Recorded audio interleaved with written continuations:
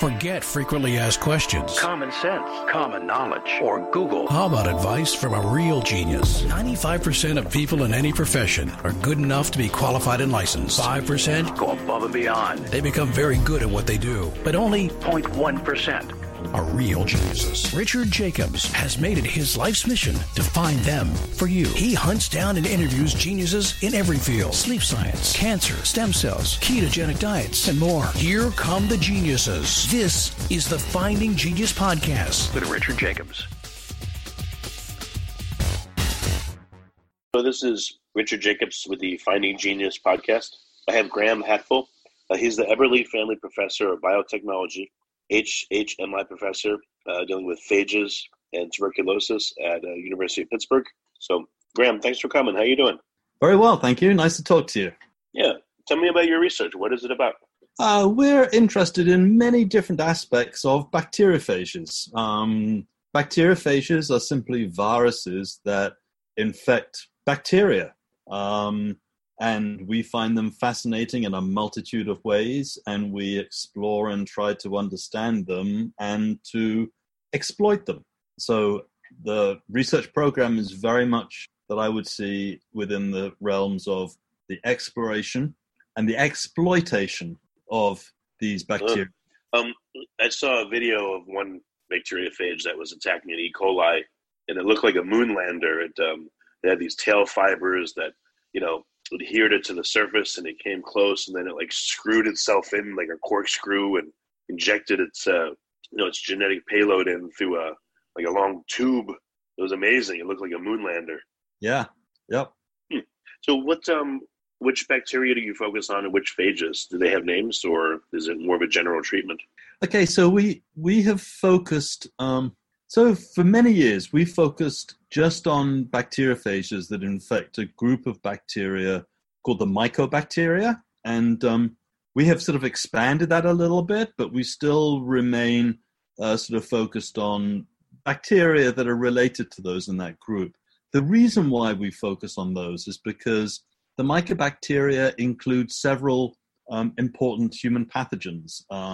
Two of the key ones I would add, I think, are Mycobacterium tuberculosis, which is the causative agent of human TB, a huge global health concern. And the second is a bacterium called Mycobacterium abscessus, which is more of a pathogen that's found in patients with cystic fibrosis, for example. And so they're important bacteria, and we study the phages in part because we're interested in the phages, and partly because we're interested in seeing how they might be useful for both sort of understanding and characterizing and studying the pathogens, but also thinking about potential therapeutic intervention. Yeah, tuberculosis has been with people for thousands of years, or maybe even more.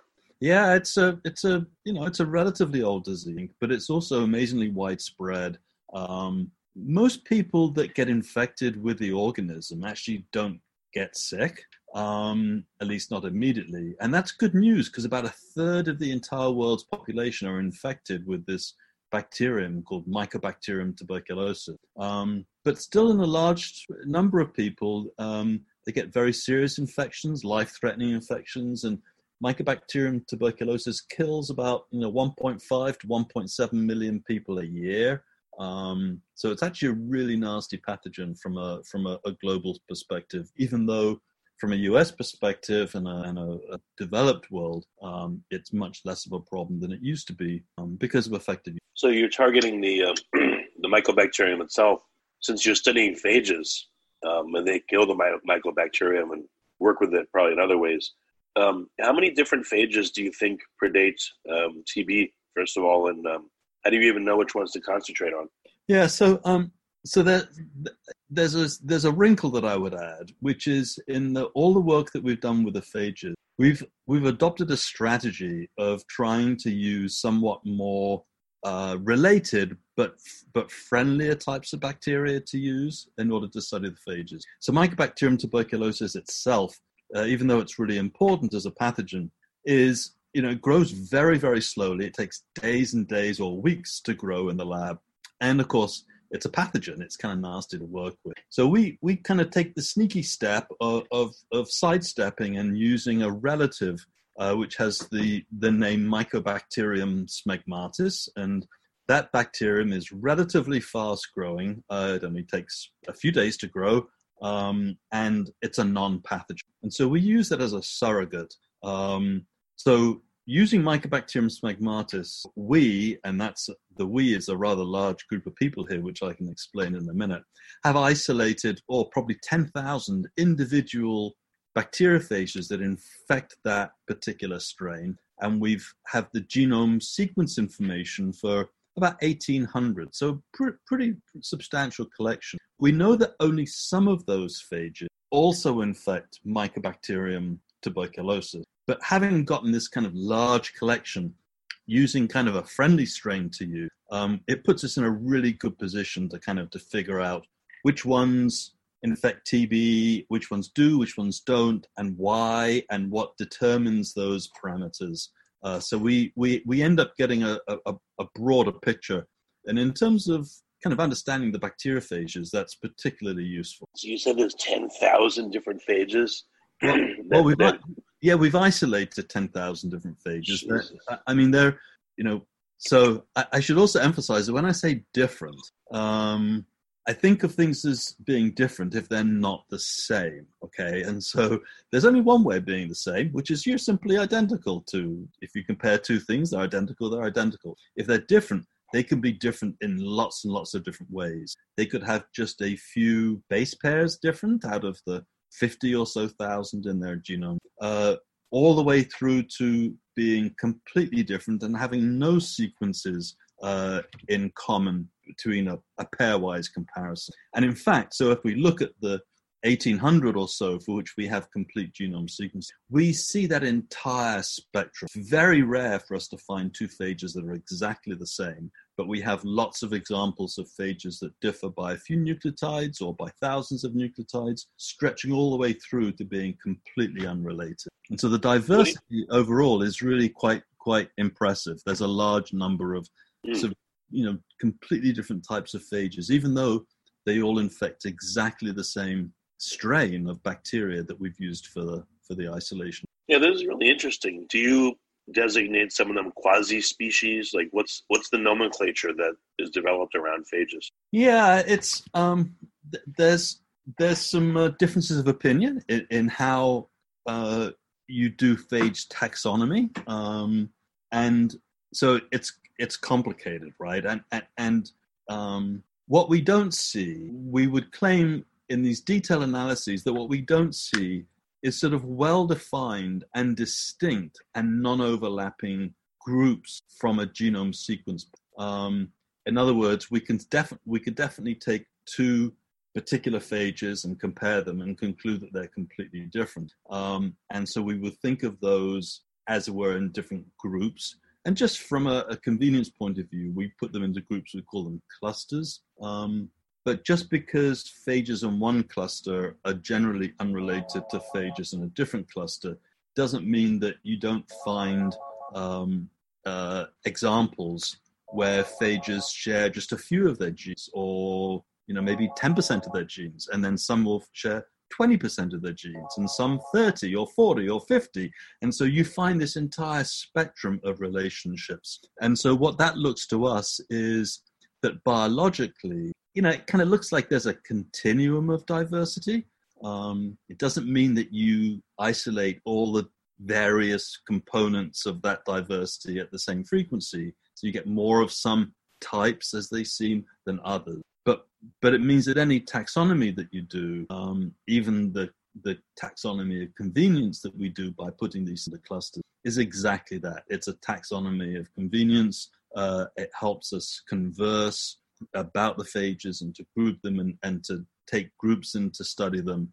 But the underlying biology is we think it's a continuum that comes from these things constantly exchanging their genes in all sorts of weird and wonderful ways and putting them together in new genetic combinations and in fact new genes. Could you call this the microbiome of the bacteria? I mean, it is a micro-sized object itself, but could you call it a phagome? Like when the bacteria is in a context, what do you call all the phages that are in and around it? Yes, we don't tend to generally use the term phagome, but you could, and certainly people have used the broad term virome to describe all of the viruses in a particular community. But it would be correct and appropriate, I think, if you wanted to refer to the entirety of phages in a particular community, you could call that a phagome. How, generally at a high level, do you envision that, this smegmatis interacts with its phagome? Do you believe it contributes to the smegmatis's, immunity or library of genetic information that it could use in certain contexts to adapt? Does the bacteria exchange with certain phages genetic material, or do they just predate and attack? All the phages attack the bacteria. Yeah, so I think that we would see, as we think about the dynamics of how the bacteriophages interact with the bacteria, we're obviously looking at the phages that infect these mycobacteria, but it's just a model system, and I think that the things that we find and understand from that tend to be applicable to other phage and bacterial systems. So what's going on, right, is that in nature you have these bacteria that are being infected by their phages, and often that results in replication of the bacteriophage and death of the bacterium, right? And because of that, death doesn't have a really sort of robust evolutionary future to it, right? And so there's a really strong selection for bacteria to find ways to not be dead, right? To survive the infection. And so this process of becoming insensitive or becoming resistant to the phages is something that must happen very sort of effectively, right, just for the bacteria to survive. And at the same time, the phages have to co-evolve so they can find a way of either infecting the resistant bacteria or to do a sidestep and go and find some different bacterium that they can infect. So it's important that dynamic be maintained, right, and for probably billions of years, because if it didn't, you'd either have all the bacteria winning or you'd have all the phages winning, and then you'd only have one and not the other.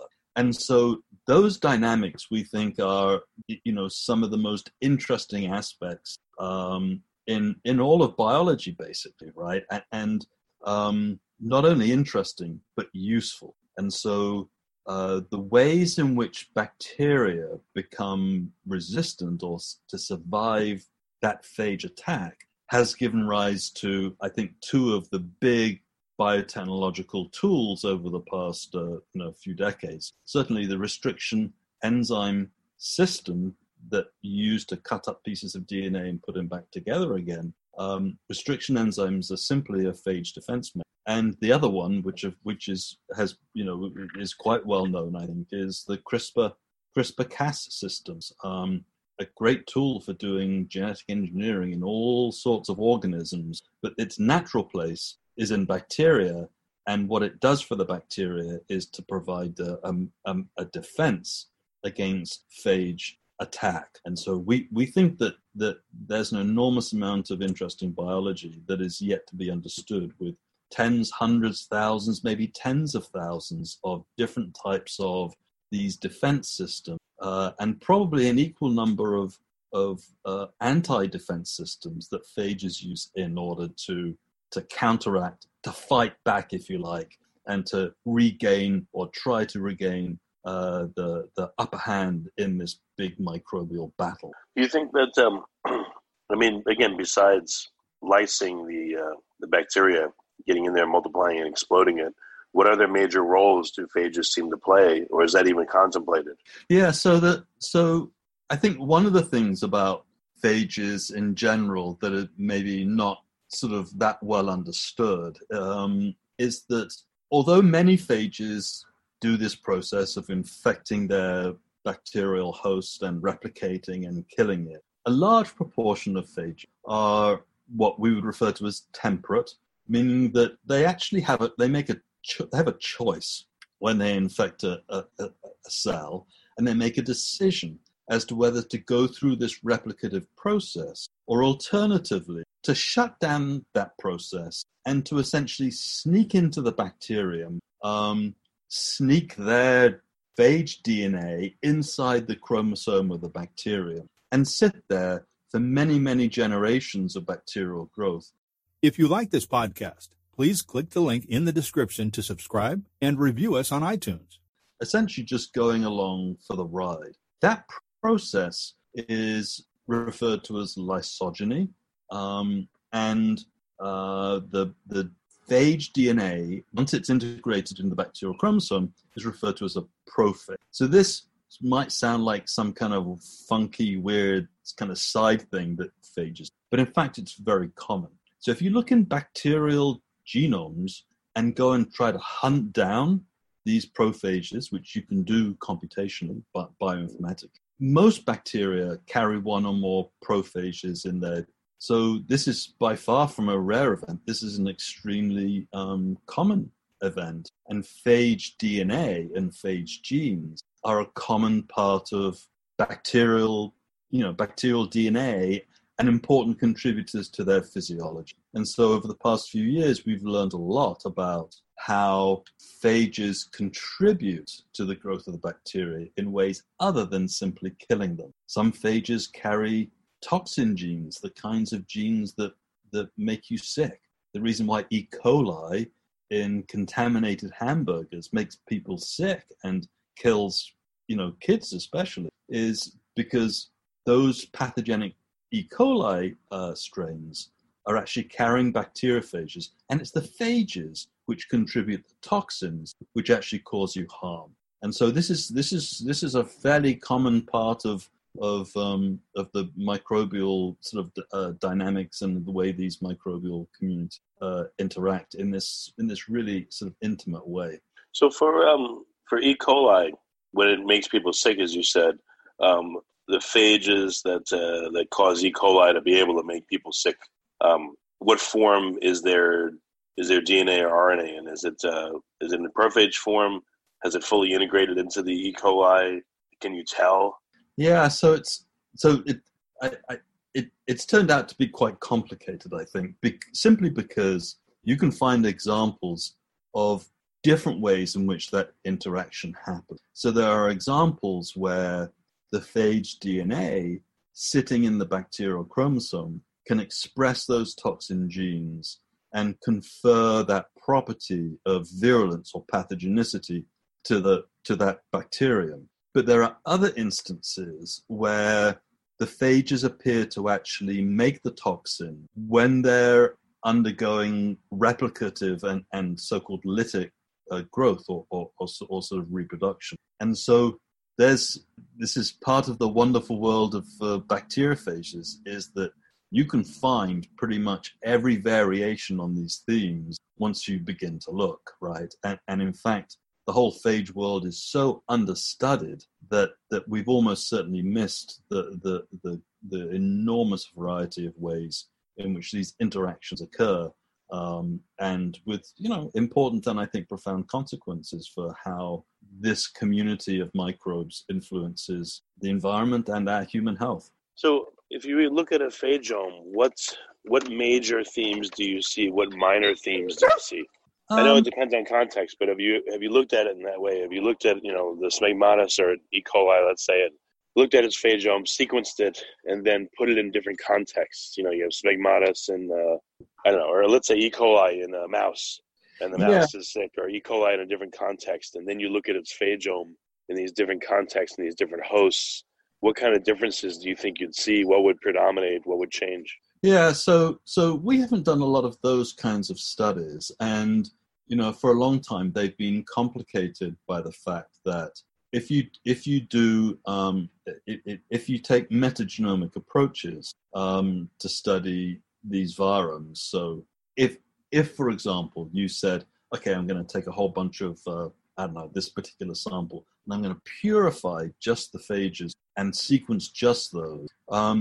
What you tend to find, or at least people have found for a long time, is huge numbers of different sequences and a great deal of difficulty in putting them together into complete genomes. And so it gives you it gives you a profile, but it doesn't give you complete genome. And so, other people have done more of those types of studies than we have. You can certainly, when you do that, people see changes in those profiles depending on the types of bacteria that are present, for example. And you see variations depending on the experimental system, whether it's mice or human gut microbiome.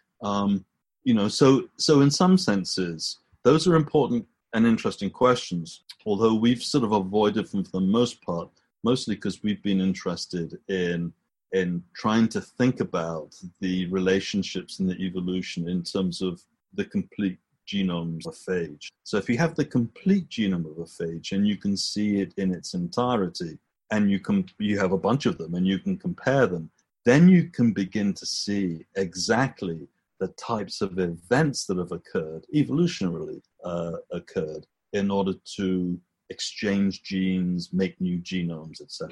So that's mostly where we've focused on, although all of the events that give rise to that are things that are going on naturally and therefore are going to influence what you see when you do these kinds of virome metagenomic types of studies. But can you see some of the major themes? If I'm a mouse and I'm infected by a certain bacteria, and then something happens to me, and now I'm really stressed, and I'm not doing well as the host. Does the phagome of the bacteria change profile from being lytic to lysogenic, or vice versa? Does the bacteria all of a sudden take on a different characteristic? I wonder if the phagome is leading or lagging in terms of influencing bacteria's behavior when it's inside a host, for instance. Yeah, so I think so. So both of those types of things happen, I think, right? And again, it's not been an area of our particular focus, but some of our colleagues have, for example, looked at how the proportions of phages in a community that are either lytic versus temperate, right, that can either form lysosomes or can't, that varies depending on the community. It depends on the density of the bacteria, for example, and the growth of the bacteria. And so the phages can, under certain circumstances, absolutely drive the community of the bacteria that are present, and that could be in a mouse. But then there are other circumstances where the bacteria could essentially get ahead of the phages and are essentially determining what that microbiome is. And so this sort of, it's a good point, but it sort of emphasizes how complicated these dynamic interactions are, right? They're sort of battling each other all the time, and it depends on how and when and where you look and what your perspective is as to how the communities fluctuate one relative. Well, how faithful is the role of a given phage too? If it's normally lysogenic for a certain bacteria, does it tend to go lytic at the drop of a hat? If it's lytic, does it stay lytic? Any idea of Yeah, so that's a good question. So phages generally phages that are lytic, or let's call them obligatorily lytic, that's all they can do is infect, replicate, kill the cell. They're probably just going to stay like that for the most part in their evolutionary history. Whereas phages that are temperate have the ability to, as we said, can hide away in the bacterial genome and can just replicate there for many, many generations and don't need to undergo lytic growth, except perhaps periodically if you like, we would think of it as a gut check for them on their integrity, and then they can re-lysogenize, right? And so I think it's tempting to speculate that lysogeny is probably a very old kind of an evolutionarily very old kind of process, and temperate phages can lose their ability to do that, so they become obligatorily lytic. But I think that you can also sort of speculate that obligatorily lytic lifestyle might not have a good evolutionary future to it either, simply because of this dynamic that once you've killed all of your bacterial hosts and you've got nothing else to replicate it, you're essentially done, right? Whereas the mere fact that temperate phages don't kill they form lysogen, their hosts survive, is really just kind of a sneaky way of getting evolution sort of longevity. I would guess there's different levels of lysogenic behavior where there's a point at which the phage or prophage cannot return to an independent virion form, or does it always seem to reserve the capacity to come back out in virion form and then be lytic later on? Yeah, I mean, I think most of them can, but that doesn't mean that there aren't examples that have lost the ability. It's just that if you're a prophage sitting, as it were, like a nascent phage sitting in a bacterial genome, if key parts of that get lost, if genes get lost that it absolutely needs to replicate, then almost certainly what happens is that once you start losing some genes, everything else becomes basically irrelevant, and so they tend to get cleaned out. And if you look in bacterial genomes, you do find sort of bits of phage genomes that are still left after that process has happened. But because most temperate phages can, at some frequency, come out and go through lytic growth and then essentially go back in, there's this constant kind of gut check to make sure that it's got all of its bits in, it's got all of its parts, so that it can continue to do that process and essentially maintain its integrity using that mechanism. So if you're going to do phage therapy, let's say to help people that have, infections with tuberculosis, knowing what you know now, how would you go about it? And is it safe, or could it be fraught with complication because of the dynamics of the phagome? Yeah, so phage therapy is the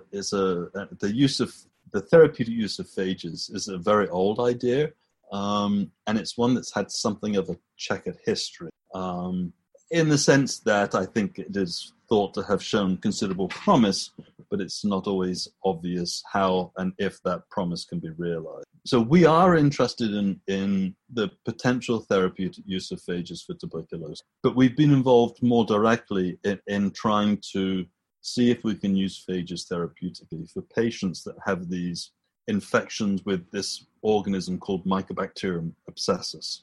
And so we published a paper just over a year ago where it's really a case study of a patient, a young girl in London who had cystic fibrosis, a double lung transplant, and then had this Mycobacterium abscessus infection. It was just really resistant to a lot of antibiotics. And of course, she's pretty immunocompromised because of the need to take the drugs that will maintain the new lungs. And so she did very well with the new lungs and got relief from some of the principal aspects of the cystic fibrosis in terms of pulmonary function, but then got this disease with this infection. And she was essentially sent home on palliative care because they ran out of options for ways to treat the infection. And so we were able to screen that particular strain and to find some phages in our collection that efficiently infect and kill that strain. It turns out that was not an easy process because turns out to be a relatively rare types of phages to find. But we're able to get 3 of them. We combined them into a cocktail, and then we went in with a therapeutic intervention for which she's done very well and has essentially returned pretty much to a normal routine. So that's it's one example of a case study where there was a good a successful intervention, and we've been interested in pursuing that both for Mycobacterium abscessus, but of course it's relevant to thinking about how you might do it in TB as well. In terms of safety, both in this study and in other studies, safety has usually not turned out to be a problem. Phages are very well tolerated. And of course, I think as you were suggesting in the question, they're in us, the phages are in our bodies all the time. So giving some new additional phages, it's not like there's just something completely new that our bodies haven't seen before. And also, phages are just natural biological agents, and so they don't come with this sort of chemical toxicity that you often find in antibiotics. Part of the problem with using antibiotics for some of these infections is you have to take the antibiotics for months or years at a time, and the toxicity can become just completely intolerable. And so that's where it opens up an avenue where phages may be able to be particularly useful for patients in those circumstances and with those types of infections. So there's a lot that we need to learn about how that process works. But I think there is some interest in if we can get the science right, we may be able to understand more how and when and in what ways those therapies can be used more. So to do a phage therapy, would you, for instance, pick 3 highly lytic but very different acting phages for a particular bacteria? Because then it's less likely that the bacteria is going to be able to modify itself to counteract the action of all 3, let's say. Would that be an idea for phage therapy? Yeah, so for this particular patient that I just mentioned, we did use a cocktail of 3 phages. But we, in terms of their sort of lytic properties, we had to do that in a particular way. And so much as we've talked about how abundant and how lots of there are phages, and we know a lot, it's still true that for any one particular strain of bacteria, you may actually have very few phages that are really useful or effective against that strain. And that was true in this particular case. And so when we did our initial screen for phages, we found one phage that seemed to be quite lytic and actually kills quite nicely. The other 2 phages, what we did was because it's all that we had, we didn't have any other lytic phages to use. We had one that we discovered. The other 2, we used phages that we had characterized for some time. We understood quite a bit about their biology. And although they naturally are temperate phages and can form lysogen, we essentially used our genetic engineering tools that we've developed to be able to go in there and to engineer the genomes, essentially to edit the genomes, to remove the specific genes that the phages need to have that temperate. So having removed them, those phages now become lytic and obligatorily lytic. They don't form lysogens. They kill the bacteria efficiently. So we simply combined all of those 3 into a cocktail and use that therapy. Wait, how do you take a phage that's normally lysogenic and make it more lytic? Well, we knew from our studies and from much older studies that there's one gene in particular. It's usually called the phage repressor, which temperate phages absolutely need in order to form life. And so we knew which genes confer that function because we had dissected and understood and sort of, just picked apart these phages so that we understood how they did that. And then we could go in with our genetic engineering tool and specifically snip out that particular gene, that repressor gene. And having removed it, the phage essentially has no access to the formation of lysogens anymore. We've deprived them of that functionality, and they're simply left with no alternative other than to go through this lytic killing type of cycle. Interesting. So I guess if you change the conditions of, let's say, a bacterial host, that some phages that were lysogenic now will be lytic because they really don't have any other alternative. Yeah. So what we were doing was engineering the phage genomes themselves, and we do it during their normal process of lytic growth. But you're right that if you had a reliable and reproducible way of efficiently getting temperate phages as natural residents of bacterial genomes to go through lytic growth, then they would end up killing the bacteria, right? And there's probably too much variation amongst different strains of bacteria to be able to do that as a routine therapy. But we have certainly contemplated that type of approach as a way of developing new types of drugs that would essentially encourage those kinds of behavior. How do you tell if a phage is going to be very good at being lytic? I mean, are phages that are normally lytic, you think, better at it? Or is it like, the lysogenic ones, if you piss them off or if you re-engineer them, then they're the most effective lytic ones? Like, are you able to characterize which are the best candidates and why? Yeah, it's so in practice, what we do is it's all done empirically, right? We just test them in the lab to see how they grow and how efficiently they kill. Just take bacterial cultures, and then we add the different types of bacteriophages to them, incubate them for a while, and then we simply ask who, if anybody, has survived by just looking microbiologically to see who's still alive. And what happens when you do that is that whole process varies enormously from phage to phage. And so sometimes there are phages that look as though they're going to be really good lytic phages. Maybe in some bacteria, like for example in Smegmatis, they may look like they kill very nicely. But when you test them in some strain of Mycobacterium abscessus, it looks like they just don't kill as efficiently for some reason. And so you get this whole variety of phenotypes, and quite honestly, we just don't understand what all controls the outcomes of those kind of experiments. And certainly there's examples, we have examples where there are phages that we've converted from being temperate phages into lytic.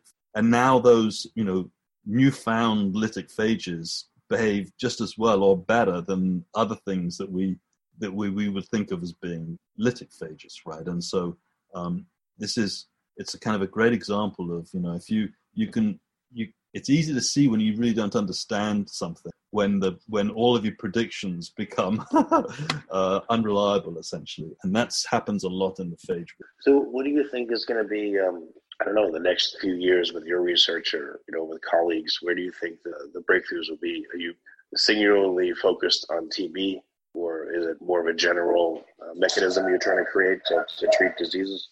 Yeah, I think that, the general approach that we take to doing our science is that we are really driven by we're just doing basic curiosity-driven science. We're really trying to figure out those elements and aspects of the biology that we don't understand and exploring them deeply so that we do understand. And as we go through that process, we have a degree of faith, if you like, that from that process of basic research are likely to emerge the opportunities for translations and utility. And so that's what we've done and what many basic scientists do, over a number of years. And so in general, that I think has been a productive approach for us. We've learned a lot. We understand things much better. And even though we're not sort of really driven by the translations and the utilities, it's very easy to see how they have emerged, both in terms of these sort of therapeutic interventions and just the development of sort of tools and genetic tools that advance the field. And so that's going to be our continuing drive for the next few years. And to give one example of something that we're particularly interested in, as we've treated this one patient in the case study that I described with a therapeutic intervention, we're now interested in the question as to whether that can be broadened to have a therapy for other patients with similar types of. And so we've received from patients and doctors and from the community about 100 or so strains of this particular bacterium, Mycobacterium abscessus, and testing to see whether and how the phages infect those strains. Does one or two phages infect everything, or is it a different phage? Do you need a different phage for every strain? And so we're trying to work out that puzzle. And the brief sort of poorly resolved answer as it stands is that there is clearly enormous variation. Most of the strains are sensitive to different types of phages and different sort of combinations. And so that's of interest to us because that's essentially telling us something about the dynamics between the phage and the bacterium and how is driving the evolution of both the phages and the bacteria. So that brings us to our sort of basic science kind of question: what determines why some phages infect some strains and not others? And if we could understand that, maybe we would learn more about things like restriction enzymes and CRISPR-Cas systems and other mechanisms that influence that process. And at the same time, we hope to be able to advance the cause of actually having phages, which can then be used to treat other patients, probably initially on a case-by-case study. And if we can advance what we know about which phages are useful and how many of the strains might be attacked by those phages, perhaps we could then move that into a small clinical trial so that we could understand the broader utility and then begin to understand and to study the basics. If you're going to treat people, what's the dosage? How much do you give? How often do you give it? What happens to it when you give it to a patient? How long do you have to treat a patient for? Is it better to treat with antibiotics in combination or without? Do you need 2 phages or 3 phages? Or is one really good phage just as good as 3? Because we don't know, and we speculate about that. But we think the next few years will be really a really good opportunity to try to get a handle on some of those enigmatic and sort of difficult parameters, and maybe get a foothold in what I think is a really sort of interesting area of science in an area with potential medical utility. Yeah, I wonder, in order to treat certain conditions, we'll have to look at, our body. Let's say I'm sick with something, I'll have to look at, let's say, my blood markers, my microbiome, my virome, the phagome of my microbiome, to really get a complete picture of what's going on, but then how to make sense of it all and all those interactions and dynamics. It has I get the feeling I need like a supercomputer to analyze all this stuff, which is amazing. But yet we live, and yet we could be healthy for many, many, many years. And I don't know how all that happens. Do you have any idea, if you look at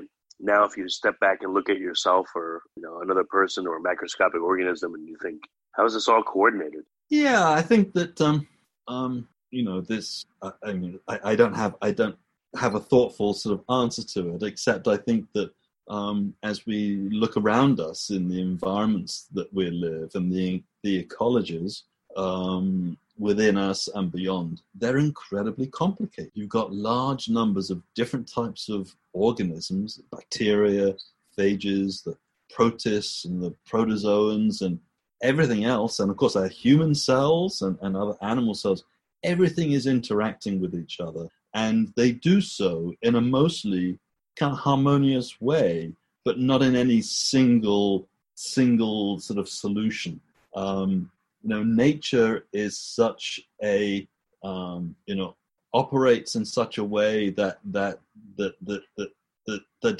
dynamics, I think, are complex, so that you don't always have winners, but you have communities that find ways to coexist. And so nature at the ecological level is also incredibly, creative, but in a way which in the longer term, I think has proven to be, incredibly sort of robust and pretty resilient. Well, very good. Graham, what's the best way to get in touch and find out more about your work? There's lots of resources, I think, on the internet on bacteriophages and on the kinds of work that we've done. We have a website at I think it's just hatfull.org with some information about what we do.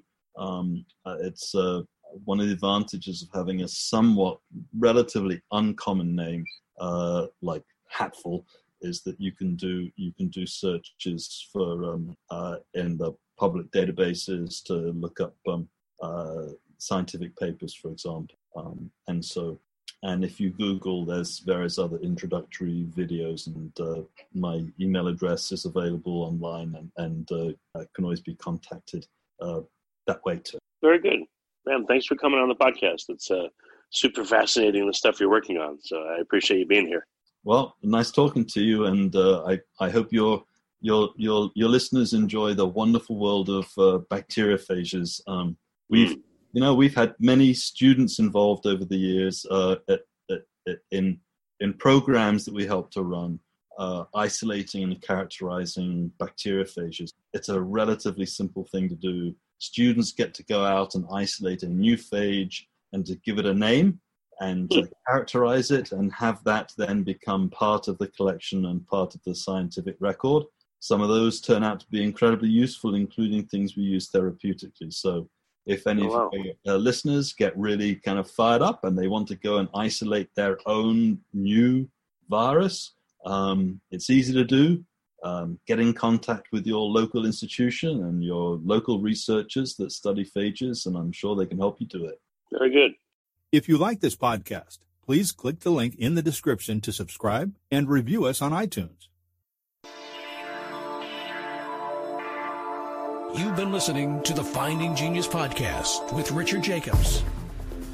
If you like what you hear, be sure to review and subscribe to the Finding Genius podcast on iTunes or wherever you listen to podcasts. And want to be smarter than everybody else? Become a premium member at findinggeniuspodcast.com. This podcast is for information only. No advice of any kind is being given. Any action you take or don't take as a result of listening is your sole responsibility. Consult professionals when advice is needed.